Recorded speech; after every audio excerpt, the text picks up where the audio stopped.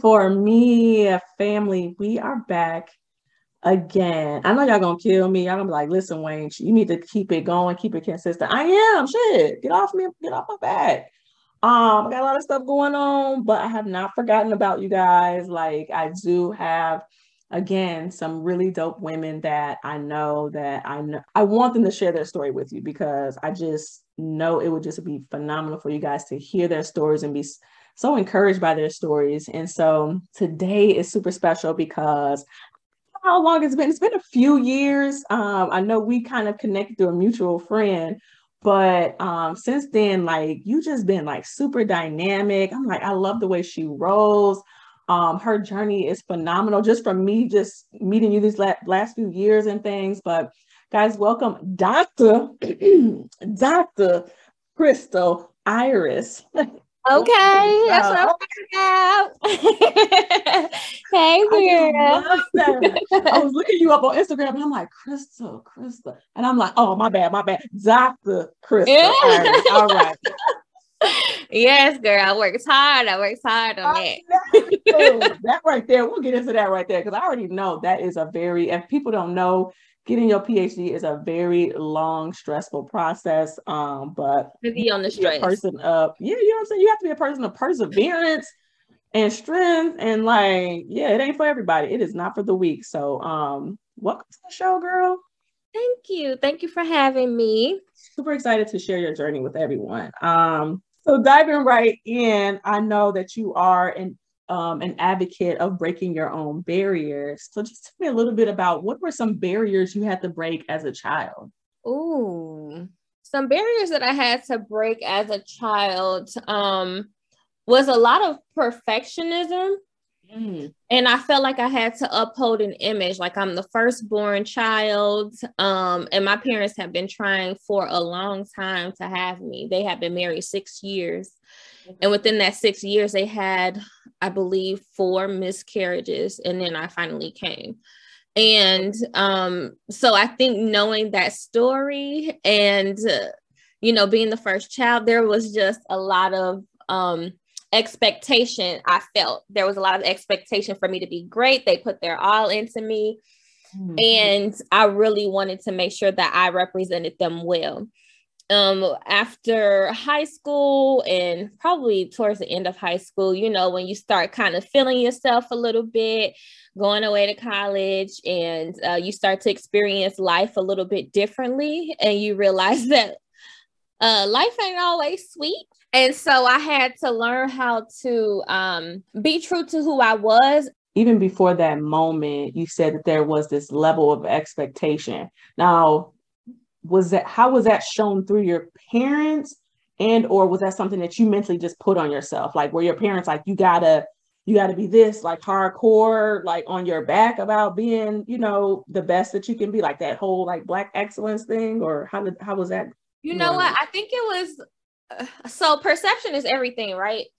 And one thing that I've learned about language is that when the intention is put out there, somebody can perceive something very differently. And so I think yes, my parents encouraged me. They always wanted me to be great. Yeah. If I had an A, they were rewarding it. If I did something that wasn't done in best practice, or it kind of disappointed them, I hated for them to feel disappointed or look disappointed, or I would be put on punishment. I wanted them to be happy and proud of me all the time. And so because of those rewards and then the consequences for certain things, I just perceived it. I kind of took that on. Later in life, I had to come to that realization later in life that it was really me that came to that I was the one that was putting that pressure on myself. It had nothing to do with my parents, because whether good or bad, the evidence is there that they were still going to love me, still going to support me no matter what.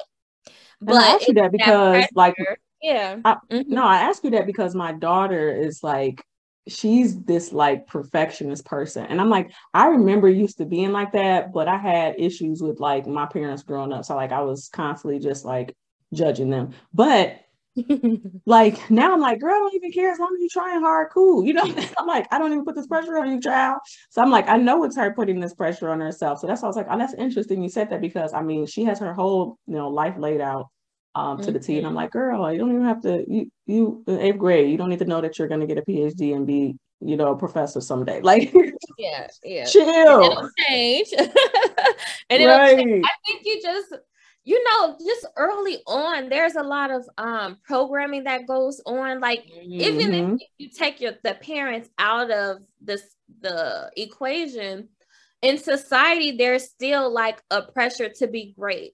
There's like a underlying competitive energy in the world that just makes you feel like, in order for me to be the best as an adult, I have to do this work now as a child. And so I think a lot of teens and young people experience those things where they have to be perfect or there's a consequence. Yeah. Whole mental construct going on, like forcing them to believe that. Was there anything that you really like needed from your parents growing up to help alter that, even as you were growing into this woman of worth and confidence? That's a really good question, girl. You know what? Immediately the thought that comes to mind is, if I needed something from my parents, it was probably to reward even when there were failures, or to just make it. I heard someone probably a few years ago, she was talking about her dad, and she said that she absolutely loved her dad because he celebrated whenever she would fail at something. So if she would try out for like the basketball team and didn't make it, like he celebrated it as if she did make it. And that helped her to realize, like, oh, I still did good. Yeah. It wasn't like such a disappointment whenever she would fail. It's like, okay, let's keep going. Let's keep trying. That's good. It's good you failed. That's a part of life. And I think as a child, it changed as I became a teen, but as a child, I think there was just this covering or like this shield of protection from like real life situations, Yeah, that sheltering can be staggering. And now that I'm a parent now, you're like, my mom wasn't sheltered. She was just hard. I mean, she was sheltered. Let me take that back. But I understand it way more now as an adult. And then even as I became a parent, it was like, yo, you guys are sheltering your kids so much. I can see how this is gonna go bad years down the line.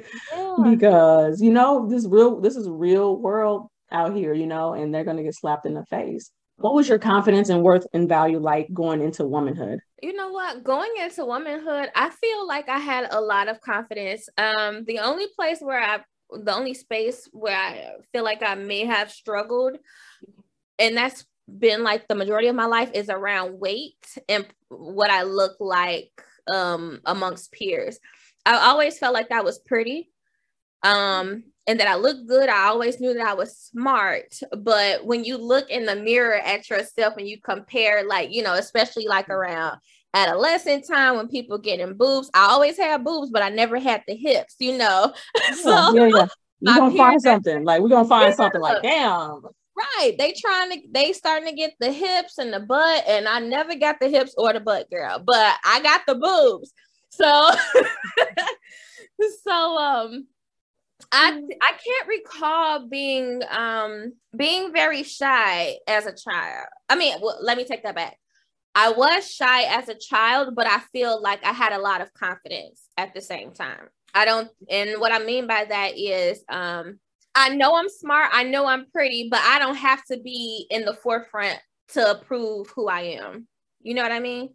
Absolutely. That's how it was. As long as I got someone challenged me because I'm like, I am such a like behind the scenes person. Like, I don't like to be on the forefront of anything because, like you said, in my eyes, I'm like, I'm okay with just being humble and, just kind of, whatever. Cool, the rewards are there, but that's not what I'm doing it for, type of thing. But then she says, that is still a self-worth issue, right? Like, because you are worthy to be praised. And I had to sit there and think about that, like, damn. You know, like, and I'm like, no, I'm just being humble. Like, I just, I'm okay with everybody else getting the light. She's like, no, you are Yep. worthy to be praised.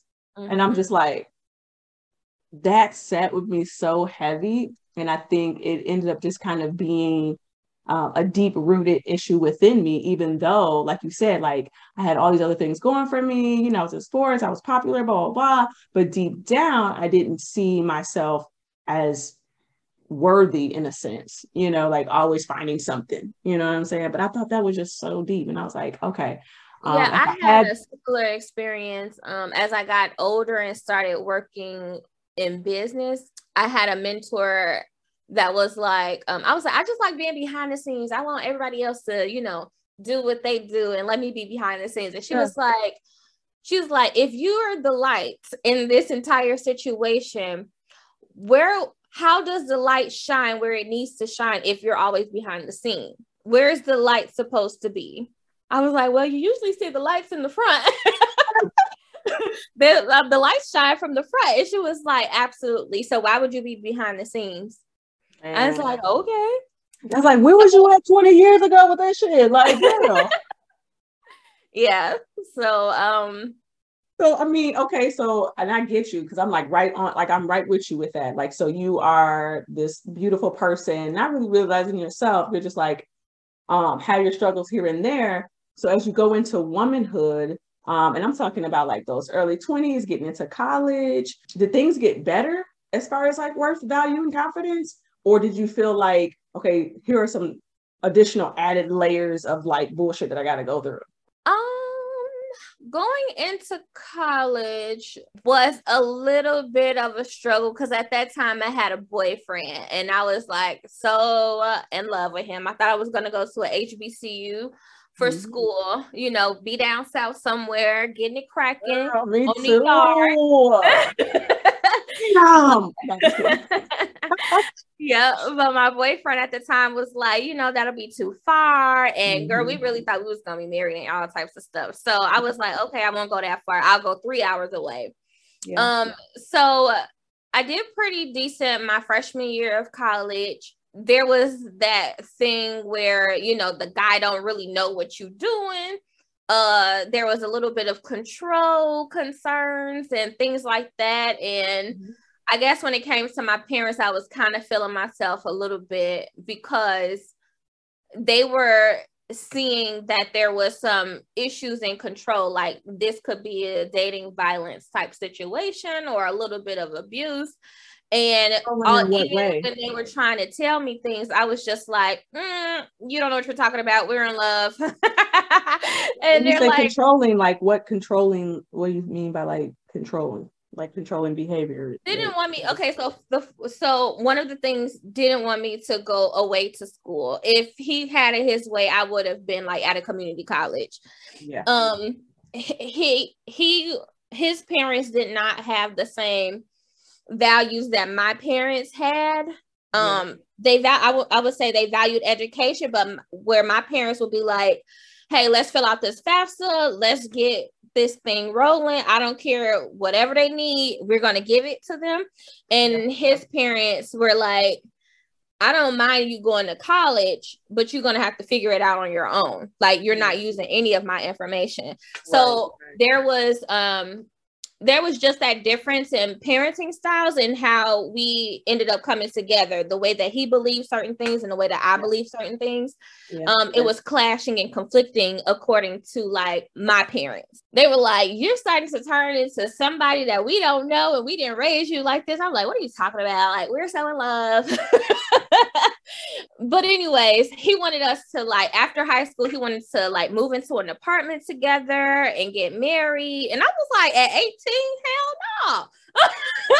Like Mhm. my dream had been to go away to college, pledge into a sorority, be stepping on the yacht. I had all these big goals and dreams. I knew I was going to Yes. be a doctor.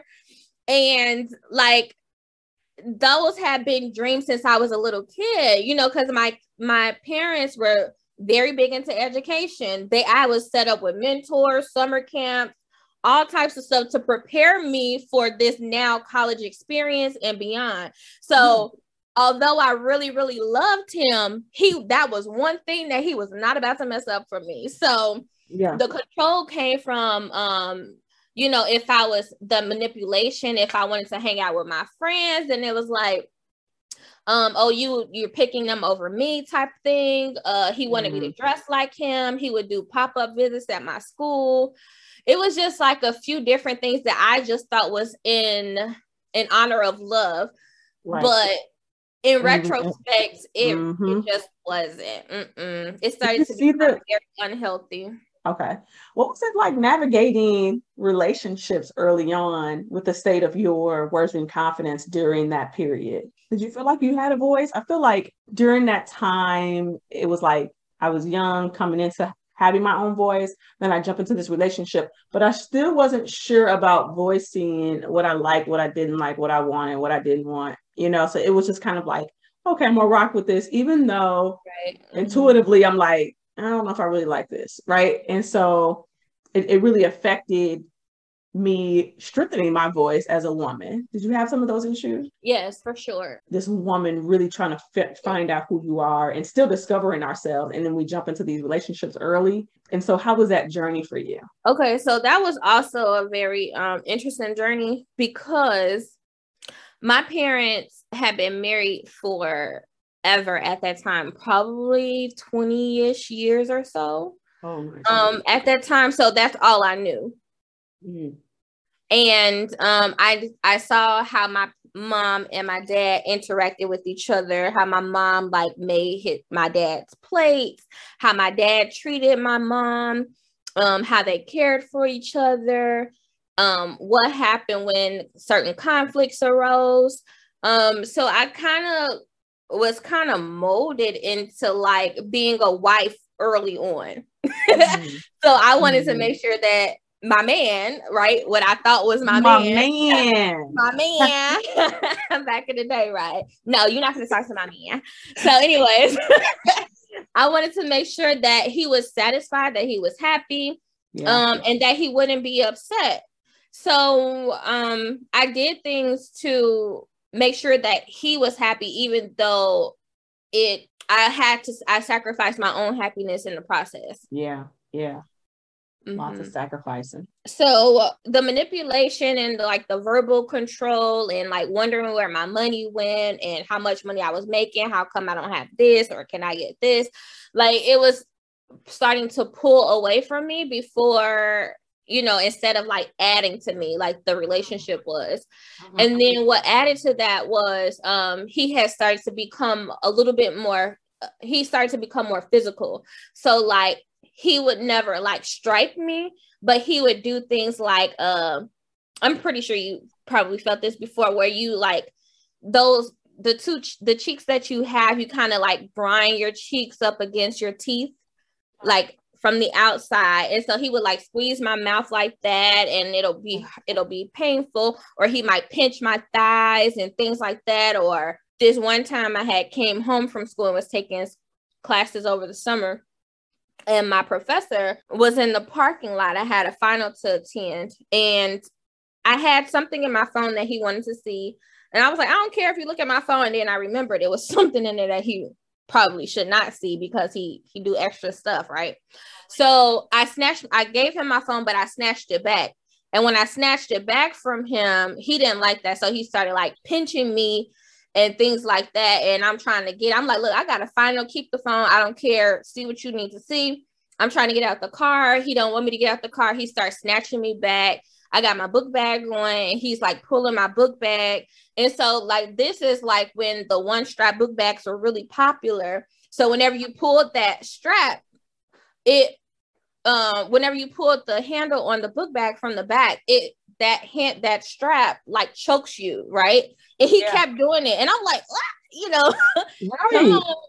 And so my professor at the time was like, are you okay? And I was like, I'm fine. He responded over me. I was like, she good, she good. And I was like, oh my God, this is a serious situation. Yeah. So I go into the building. I take my final. I go home afterwards. I think somebody had come and get me. When they came and got me from the house, I'm sorry, when I got back to the house, he had already been at my family's house and was telling them like a totally different story about what went down and how it went down. So mind you, I'm light skinned, right? So I got all the bruises up my arms at this point, all the bruises up my thighs, and they just snapping pictures like, oh, hell no. Okay. Okay. So that was like, you know what, I can't do this anymore, because now this is starting to escalate. Yeah. So we ended that relationship there. But because that was like my first love, we kind of like still kind of, you know, talked and stuff like that. To help me get over him, I kind of did this rebound thing, and I started dating. So now I'm back at school on campus, and I started dating this other guy, super sweet dude, perceived. Right. Super sweet dude. He hung out with some of my friends and some people that I trusted. He was always like quiet, and it was just like this kind of mystery about him that was like, I think this dude kind of dope. Like he had like a little bit of hood swag, but he was really smart at the same time. So I was like, ooh, it's just something about this but I love, you know. That little mixture, right. Turns out, our mutual friends had started coming to me saying that, hey, you know, he trying to come holler at you, like what you want to do, blah blah. So then that started us talking, and then ending up in a relationship. Well, lo and behold, this relationship was not healthy at all. Again, another controlling situation. Another manipulative situation. And you know, when you in college, like it's almost like, in retrospect, it's like survival of the fittest, right? Like you gotta figure out ways to survive and how to live, because you really don't know how you're gonna get your money unless you got good parents. See, I shouldn't say good parents, but parents who can afford to like make sure that you good while you're at school. Right. So I had those parents. My parents had a business, and my dad was still working full time. So my family was good, and they would send me money like, what you need, sure, whatever, I don't care. Like, just tell me what you need in your account. Everything was fine. So like I was literally the person that kind of took care of people on campus, including my now new man. Because again, I go into like wife mode. I don't know how to necessarily date or have these healthy relationships yet, because like I have seen my mom, I've modeled my mom and what she do. And so he ended up being a person who put me in like really dangerous situations. Like I found out that he was like in a gang, that he was selling drugs on campus. And at one point, like hid drugs in my dorm room. I was like, oh shit. Like this one night, girl, you're a whole mafia queen up in this. Listen, didn't even know it, baby. Didn't even know. Didn't even know. And that's just like that thing where it's like two different lifestyles, right? Because I'm sheltered. I don't know shit about nothing. Yeah. But he's able to manipulate that because he do know about stuff. So I'm just like, I just want to support my man and whatever he's doing. He's in school. He's a really good guy.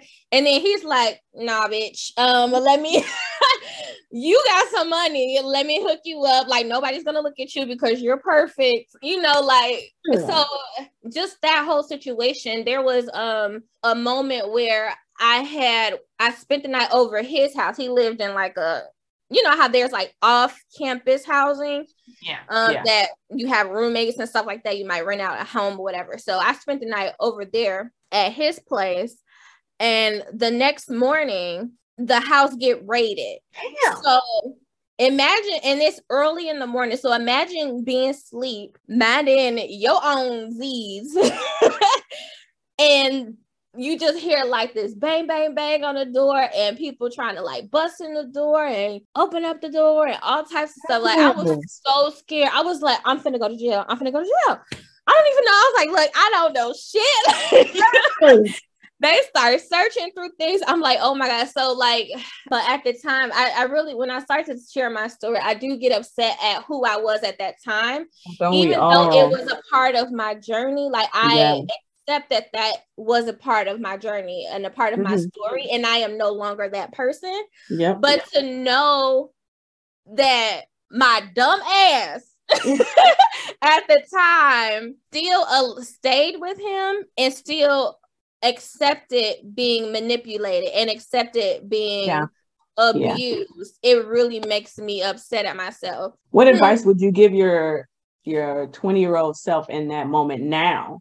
Like, what was something that you needed to hear during that time period, right? Because you were in a state of attracting these type of men, and your mental was, you young, right? We're all young and naive and stuff. So like, what is it that you would told yourself, knowing what you know now as a grown woman? I would remind myself that if it don't feel right, it ain't right. Ooh. Yeah. Ooh. That was something that my parents always taught me growing up. If it don't feel right, it ain't right. And if you see something, say something. And so I was seeing things and I wouldn't say nothing because I, again, wanted to make sure that my man was fine. Yeah. That he was taken care of. I didn't want him to get in trouble and things like that. And so that is something that I would remind myself of, to kind of just go back to your roots, girl. Oh, okay. Go back to the roots. Yeah. Go back to that intuitive nature. And I think that guiding system is so thrown off during those times because we all in that. That's my man. That's my man. You know what I'm saying? So yeah, dating was crazy with this individual. When did the assault end up happening, and how did you get yourself out of it? The way that the assault happened, my mind always goes like a million miles per hour. And it's crazy because no matter how much time goes by and no matter how much healing you do, there are certain experiences that are difficult to get back to. I don't mind sharing it, but it's difficult to get back there sometimes. So this was a time where I had spent the night over at the house. We were pre-gaming. It was like, I don't know, homecoming or some like campus event. And we were pre-gaming over at the house with our mutual friends and things. I was a new drinker. I hadn't really drank and things like that. So I can't necessarily say that I was drugged or if I was just drunk. I'm not sure. That's the part that's a little sketchy. And I say that because I don't recall drinking a lot for me to have the type of behavior that I'm about to describe. So we drinking, we pre-gaming, and we go to this party. While we're at this party, I literally cannot stand up.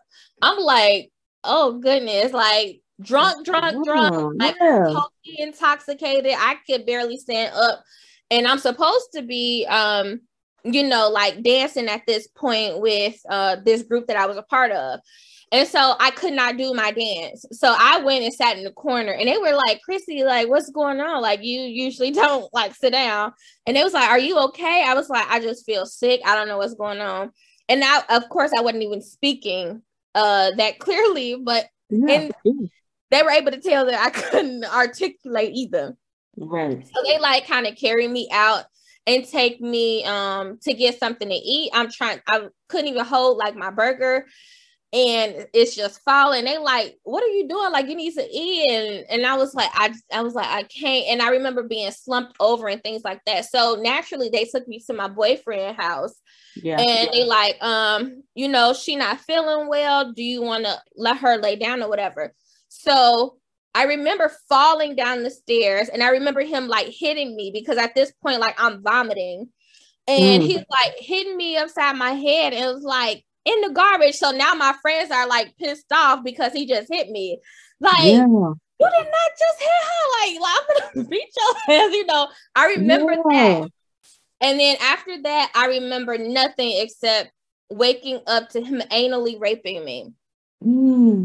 And that was something that he would always ask me. He would always ask me for like anal sex. I have no idea why, but that was like something that he wanted to like do with me. And I was like, I don't really get down like that. Yeah.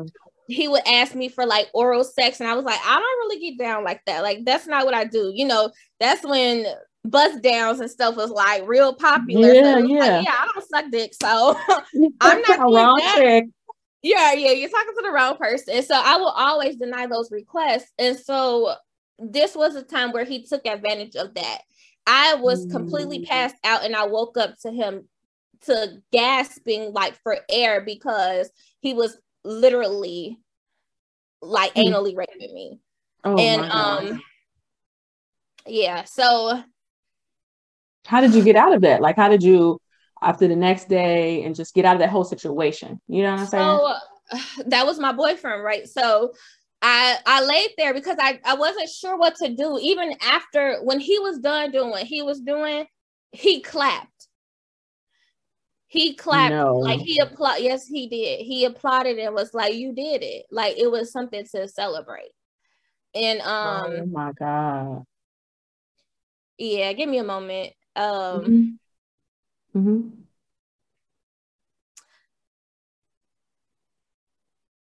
Okay. So he acted like it was something to celebrate. And so the next morning, I just put my clothes on, got all my stuff, and I just left.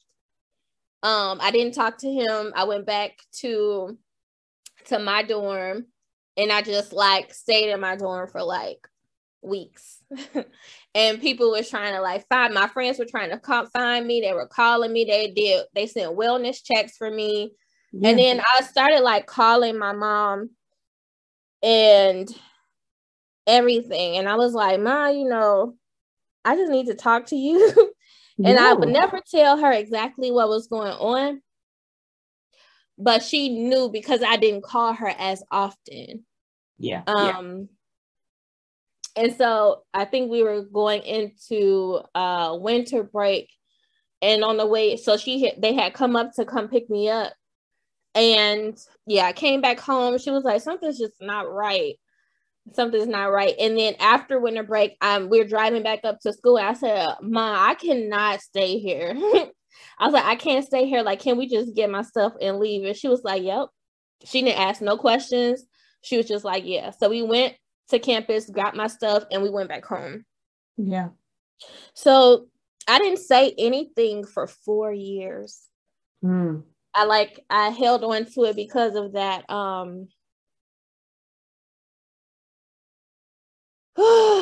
Sometimes it just gotta come out.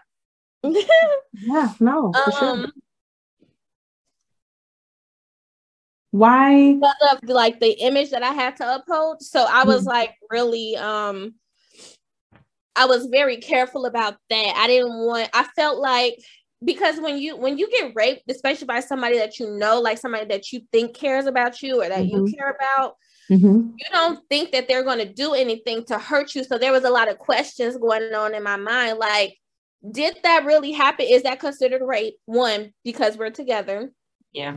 Two, did I do something to cause this to happen? Because I remember being drunk. I don't know if I was drugged or not. I remember, but I can definitely tell you that I had drank something. So whether did I do something to deserve it? Does this mean that I'm a slut? Can people see this about me? How is this going to impact me? And I knew that I was not the same after that. Yeah.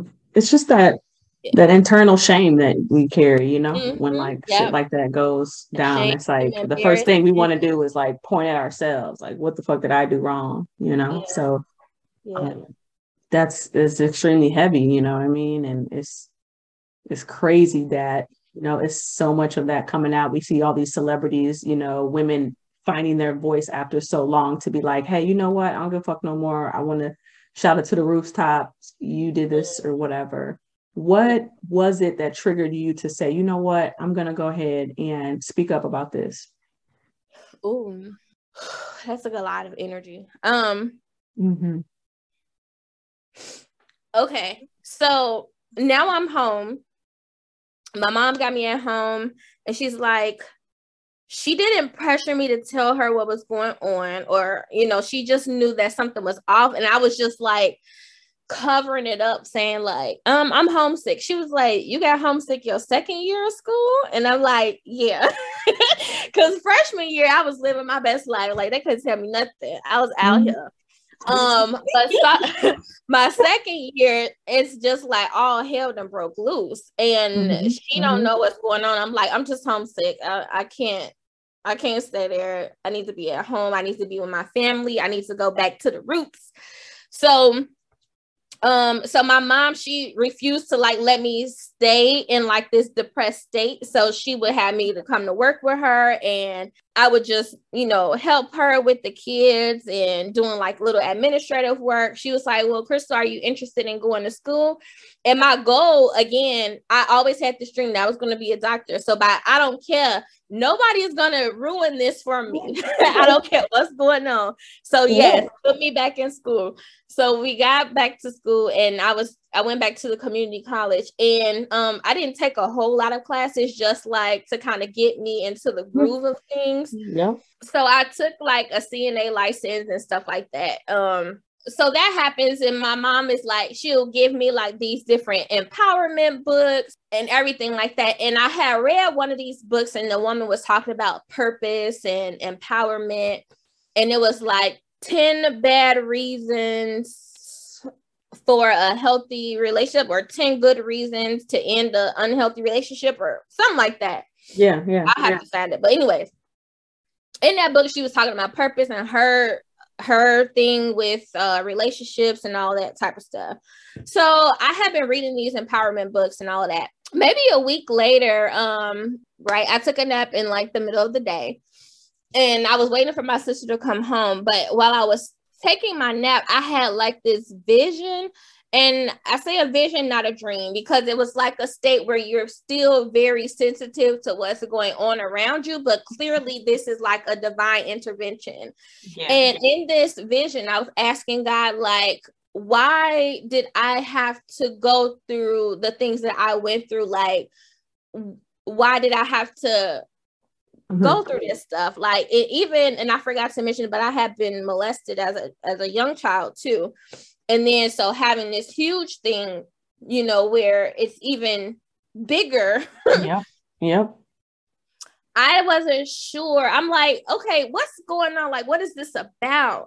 And so when I asked that question, it was like a car wash, like filled with women, and women were coming to me one way where they looked like really hurt, disheveled, and in pain. And when they came through this car wash, when they came to me, they were restored and renewed and revived, and they were helping other women to come up. So it like that purpose that I had to lead women into what their purpose was, and it had something to do with their story. That's kind of how I got out of it. And it was funny because as soon as I was like, Lord, what are you trying to tell me? Like, maybe I'm supposed to start something with women or whatever. I don't really know what this is. It was just a whole bunch of girls and women. So I wake up from this nap. My sister runs in the house, and she's like, Crystal. I was like, what? Mind you, she's probably like 10 years old. And she's like, listen, we need to start a girls group. I was like, we got a what? She was like, we need to start a girls group. She was like, there's a whole bunch of my friends that's out here having sex, doing stupid stuff, and they should not be doing it. I don't know what's wrong with them, but you got to do something. And I was like, I got to do it. She said, yes, you got to do it. So that was like my immediate confirmation. I was like, okay, we got to Yes. And since then, like, you've done a number of organizations, starting platforms, writing books, it's like this huge plethora of stuff surrounding this. And it's clear that like, this is your mission. It's a part of your story. And because I'm over here like getting chills, because I'm just like, this is the magical part of life when you realize that those past experiences needed to happen. You know what I'm saying? Because it was binded in your purpose, right? And I know that there's an abundance of women's lives that you touched. And, I've been on some of your things where women are telling their stories about, how much they've connected with you and what you've done for them to show, to help them find their own personal voices. Mm-hmm. So tell me a little about that journey about, yes, your sister's like, get off your ass, come help save these kids. But I know you're doing a number of things in regards to just breaking barriers, the Bossette book, and even your girls group. I know that's still, going on. So tell us like about that journey with that, and how did it help you even strengthen your purpose, worth, and confidence even more as a woman? So I ended up starting an organization called Hey Girl. At the time, like it was me and my cousin and my sister that would always be like, hey girl. Like we would always greet each other like it wasn't like hey girl, it was hey girl. So we had created an organization with that name, and it was Girls Under Reconstruction Accomplishing Life.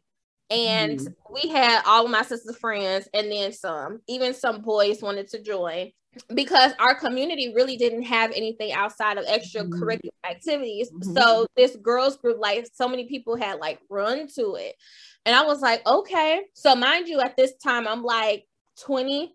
I don't really know what the hell I'm doing. I don't know what I'm doing, but I have this nonprofit organization now, and I want to do the work. So girls would just flood our house, and we would do like little workshops. I would teach them different things. We would have these conversations about like real life stuff. And remember, I was sheltered as a child. So a lot of the things that they were coming to me with, I did not realize that they could experience those things so young. So they were experiencing like rape and sexual assault. They didn't know what dating violence was. I had to explain to them that if your boyfriend tries to put you in a locker, that means that this is unhealthy. Like they thought it was funny. No, it's not funny. That's abuse. No. And so I had to teach them all of those things. We did different types of productions where we could kind of have a fun way of teaching them that this is something that helps to create awareness around things that are important that at that time people were not necessarily discussing. So I talked to them about sex and safe sex and the things that they really needed to hear. And I was just a safe space for them. The organization did really well. We did so many different events. We had productions and things like that, as I mentioned. In that organization, of course, you have a nonprofit board, and we did a photo shoot. And what I realized was that we had represented every like generation. We had, my sister was the teenager, the younger person.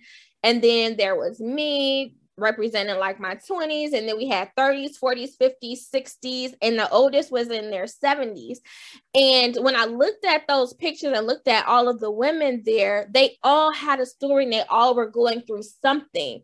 So I thought, my original thought process when I started Hey Girl was that, let me help fix you so that you can be a great adult and you don't have to experience these things again. But I realized that reconstruction is always going to happen. Like these experiences have to happen in order to get you to a better version or higher version of yourself. And so then I started working with women, because now my girls' mamas and the board members wanted something extra too. So I was like, okay, well, what is this going to look like? And I had started going through like my own healing journey. I was like, okay, let me get into therapy. And I realized I needed therapy when my girls would talk about those serious issues, and I still wasn't open to sharing my story about that. So they knew that I could somehow relate and connect, but at this time, I still wasn't saying nothing about this and what had happened to me.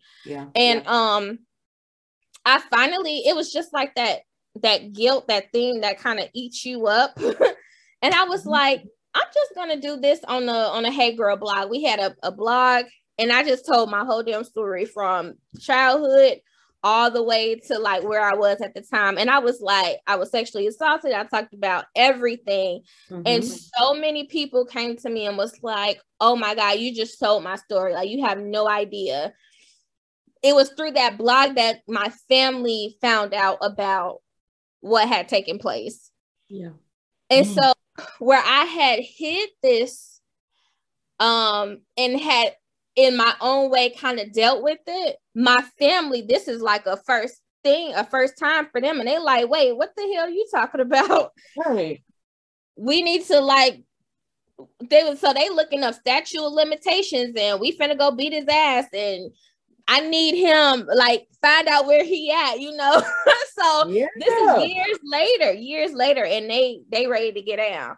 And so so that's when I started so I started doing energy healing and working through, because if you know anything about energy healing, I use the form of Reiki, and Reiki helps to shift energy circuits within the body so that you can heal. It heals the future, it heals the past, and it also heals the present. And so I was focusing in on that past stuff. That's a whole nother conversation. Yeah. But so I had started doing this Reiki energy and stuff like that. And so I was like, now that I'm doing Reiki, I feel so empowered. I feel better. I'm in therapy. Things are going great. So everybody, you know, now the women want to do something. What is it that I can do? And I realized that there was something very powerful about being a woman and tapping into that femininity. And so where at the time, a lot of people were saying boss, I felt like that had a masculine tone. So I was like, we're going to go with the bossette, you know? Yes. And yes. People started calling me bossette. It was like this alter ego that would like come out of me and just be like, bam, I'm here. What's up? So if I ever felt like I was like in my shell, or that humbled feeling that I'm telling you that we talked about earlier. If somebody said, bossette, get it together, it was like, woo, like a like, oh, I'm here. Like, hold on, let me put up my cape real quick. Whoosh. And it was just like this, like just God, you know, like just like that God that just comes and just makes shit happen. And so I was like, ooh, I didn't know I was that powerful. So then I started the Bossette Academy, where women can come. I did coaching and consulting, and I help women to build their own businesses using their purpose as a platform. So now within the Bossette Academy, I have now expanded that to something that I call Break Your Own Barriers, which is still everything that I do, but it's just adding in that focus of relationships so that we can start healing that inside. I realized throughout my life, and in talking to so many women and different girls, that a lot of the trauma that we have is related to relationships. Absolutely. Whether it is romantic, platonic, familiar, work, it doesn't matter. Like the way that you interpret and perceive information and experiences makes a difference in how you're going to show up in the world. And so Break Your Own Barriers is identifying where those barriers are within your story, and then creating a plan around it through coaching and energy healing and education and teaching, whatever resources you need to help you break through that. So if you think about the idea of a relationship, we have these relationships, they feel good, and then there might be a breakup. Well, the break is going to hurt, right? But I think a lot of times we stay in relationships or unhealthy situations, again, whether platonic, familiar, romantic, work environments, whatever. We have these relationships, even with the experiences that we have. The break is going to hurt no matter what it is. But if you can accept that, okay, in order for me to get to that upside of the breakup, I need to go through some hurdles. It's going to take some healing. It's going to take me to tap into my experiences. If you can just accept that part, that upside is going to be so beautiful. It's basically my story, my journey. So everything that we just talked about, those ups, highs, and lows, sometimes you got to tap in to get to where you are. That's what Break Your Own Barriers is about. So now, real quick, I was going to say something about, you hit something that was right on the head in regards to just like the healing piece. I think people think that once I go through something and I heal, as in it's done, it's finished. But in my mind, I just feel like healing can be a consistent thing, because you can be continues to be triggered by it, but how you receive it and how it affects you just becomes different, right? Mm-hmm. Because you're constantly in a state of like, not necessarily healing, but you're in a constant state of growth and expansion. And so if you are allowing something that happened in your past to continuously trigger you to the point where you feel bad about it, and you feel hurt and you feel shame and you feel this heaviness about it, then you haven't begun the healing process, as opposed to when you think about it and it's just like, okay, I can freely talk about this because I've expanded so much further than I was before, right? And even in those moments, like just now, when you took yourself back to those moments, you felt triggered, like you still felt, you know what I'm saying? It's there. It's part of my story. It's part of my journey. We need to normalize that, because I think people think like, oh, they stay in that emotional state of thinking about it consistently, and it develops into depression, or they grow from it, and then they think that like, oh, I'm done with it, but usually they just ignore it and they never really address it. But but when you do, right, when you get to a place of understanding, of asking the why, and really get in tune with yourself and God, and say, hey, help me to get through this type of thing. Like, I think there's so much freedom and expansion on the other side of that women need to recognize. Like you said, like, it's going to hurt, right? And like, we think that pain is a bad thing, but it's like, it can be such a beautiful thing once you get on the other side of it. You know what I'm saying? Like, take yourself through that process and allow yourself to do the shadow work, to say like, hey, this was a dark moment in my life.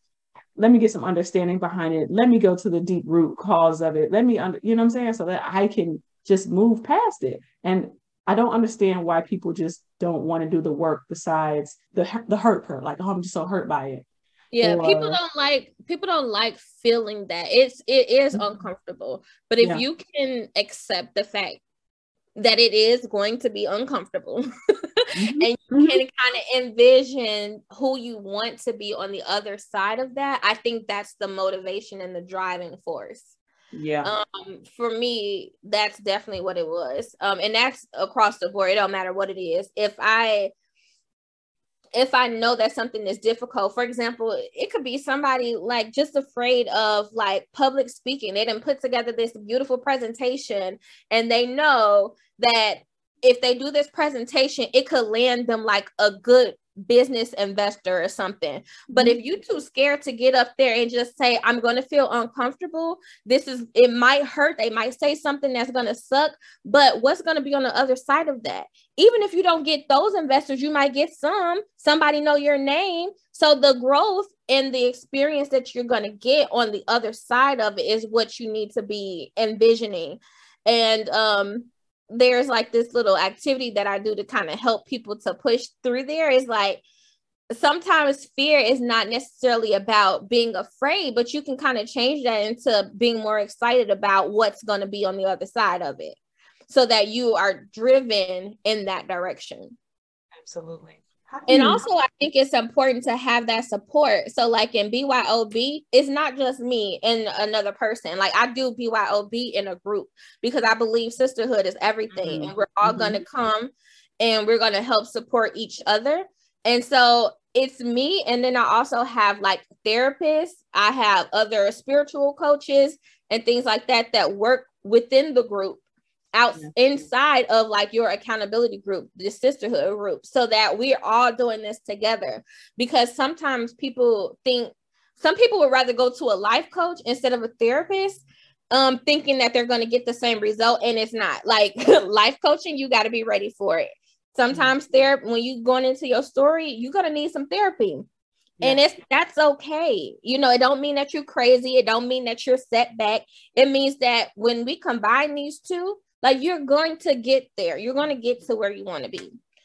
So I always say that. I feel like it's just it's a very holistic approach, because I don't think that therapy is always the answer, the solo answer. I think that you need, you know what I'm saying, you need a balance, that mental and spiritual side to come together, so that you can like really tap into some deeper rooted stuff, but also have a sense of that, like you talked about, that divine feminine energy that you have, that God within you, that sometimes may not come out in therapy sessions, right? Like you need to know that what your power is as a woman and the force that you are, just even as a, as a spiritual being, right? And then being able to have an understanding of like, okay, these are the other things going in my life that can help with the therapy. But for me, it was like, once I combined both of those elements, like I just became immortal to the fact that like, there's nothing that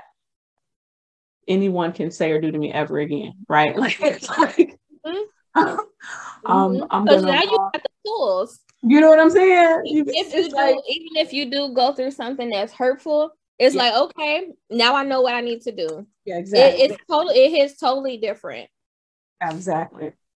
So for these women out here who, struggle with their voice, even to tell their story, right? I know you said you had like a lot of I see it too. I work with young kids all the time. And I literally just had a talk today with this young girl about, she has diabetes and she's being casted out, right? Who struggle with their identity, their worth, their value, their confidence. What would you recommend the overall antidote to really becoming a true boss at for women who are out there listening?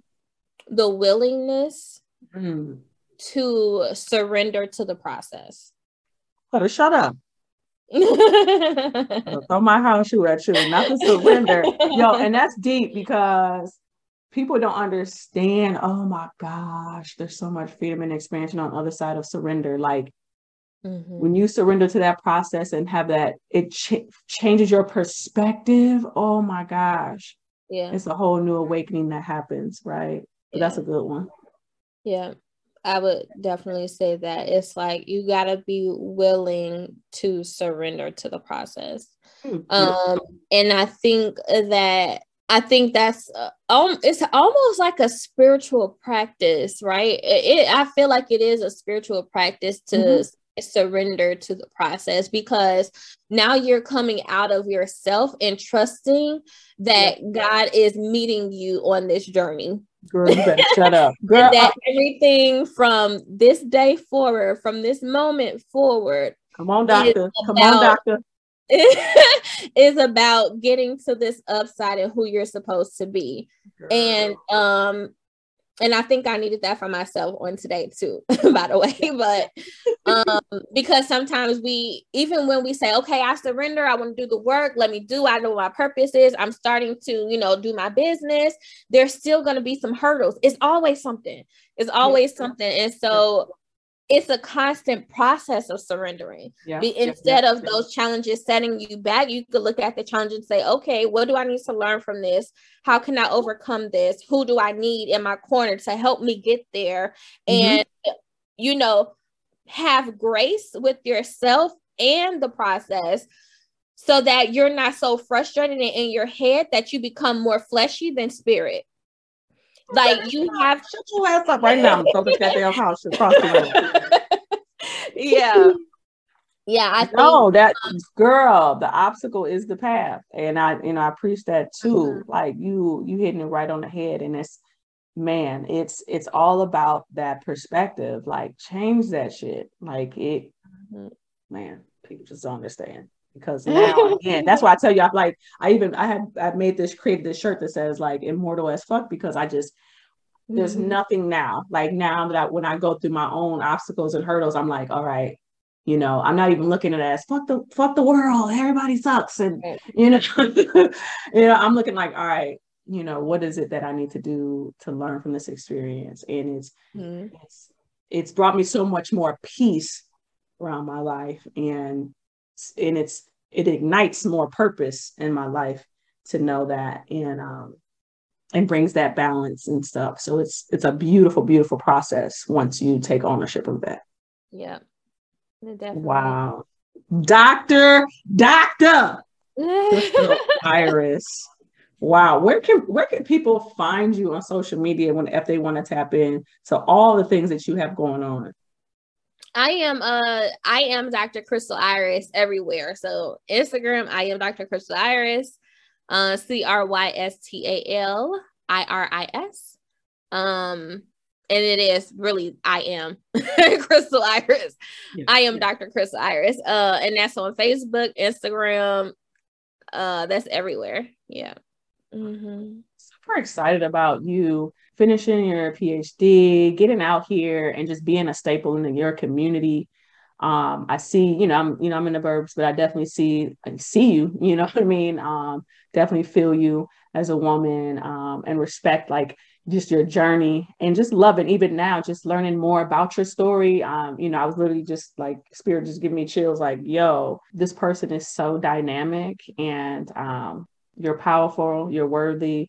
And I love that your story is going to drive so many other stories, and women are just going to continue to blossom, and it's just going to be that domino effect of just impact and influence and love and passion. So thank you so much for, again, just sharing your story with us to the She Before Me community. You had me over here cleansing. I'm like, oh God. But I think, you know what, I really think, and it's not to jump back into the conversation, because I know we're trying to close out, but I think I really needed this conversation today, because I needed Bossette to come out. Like, this is Bossette work. I needed to, my flesh needed to hear Bossette speak. Yes. Because we're always like reconstructing, right? And so I think I am in another part of my reconstruction journey, and I needed that part. Yeah.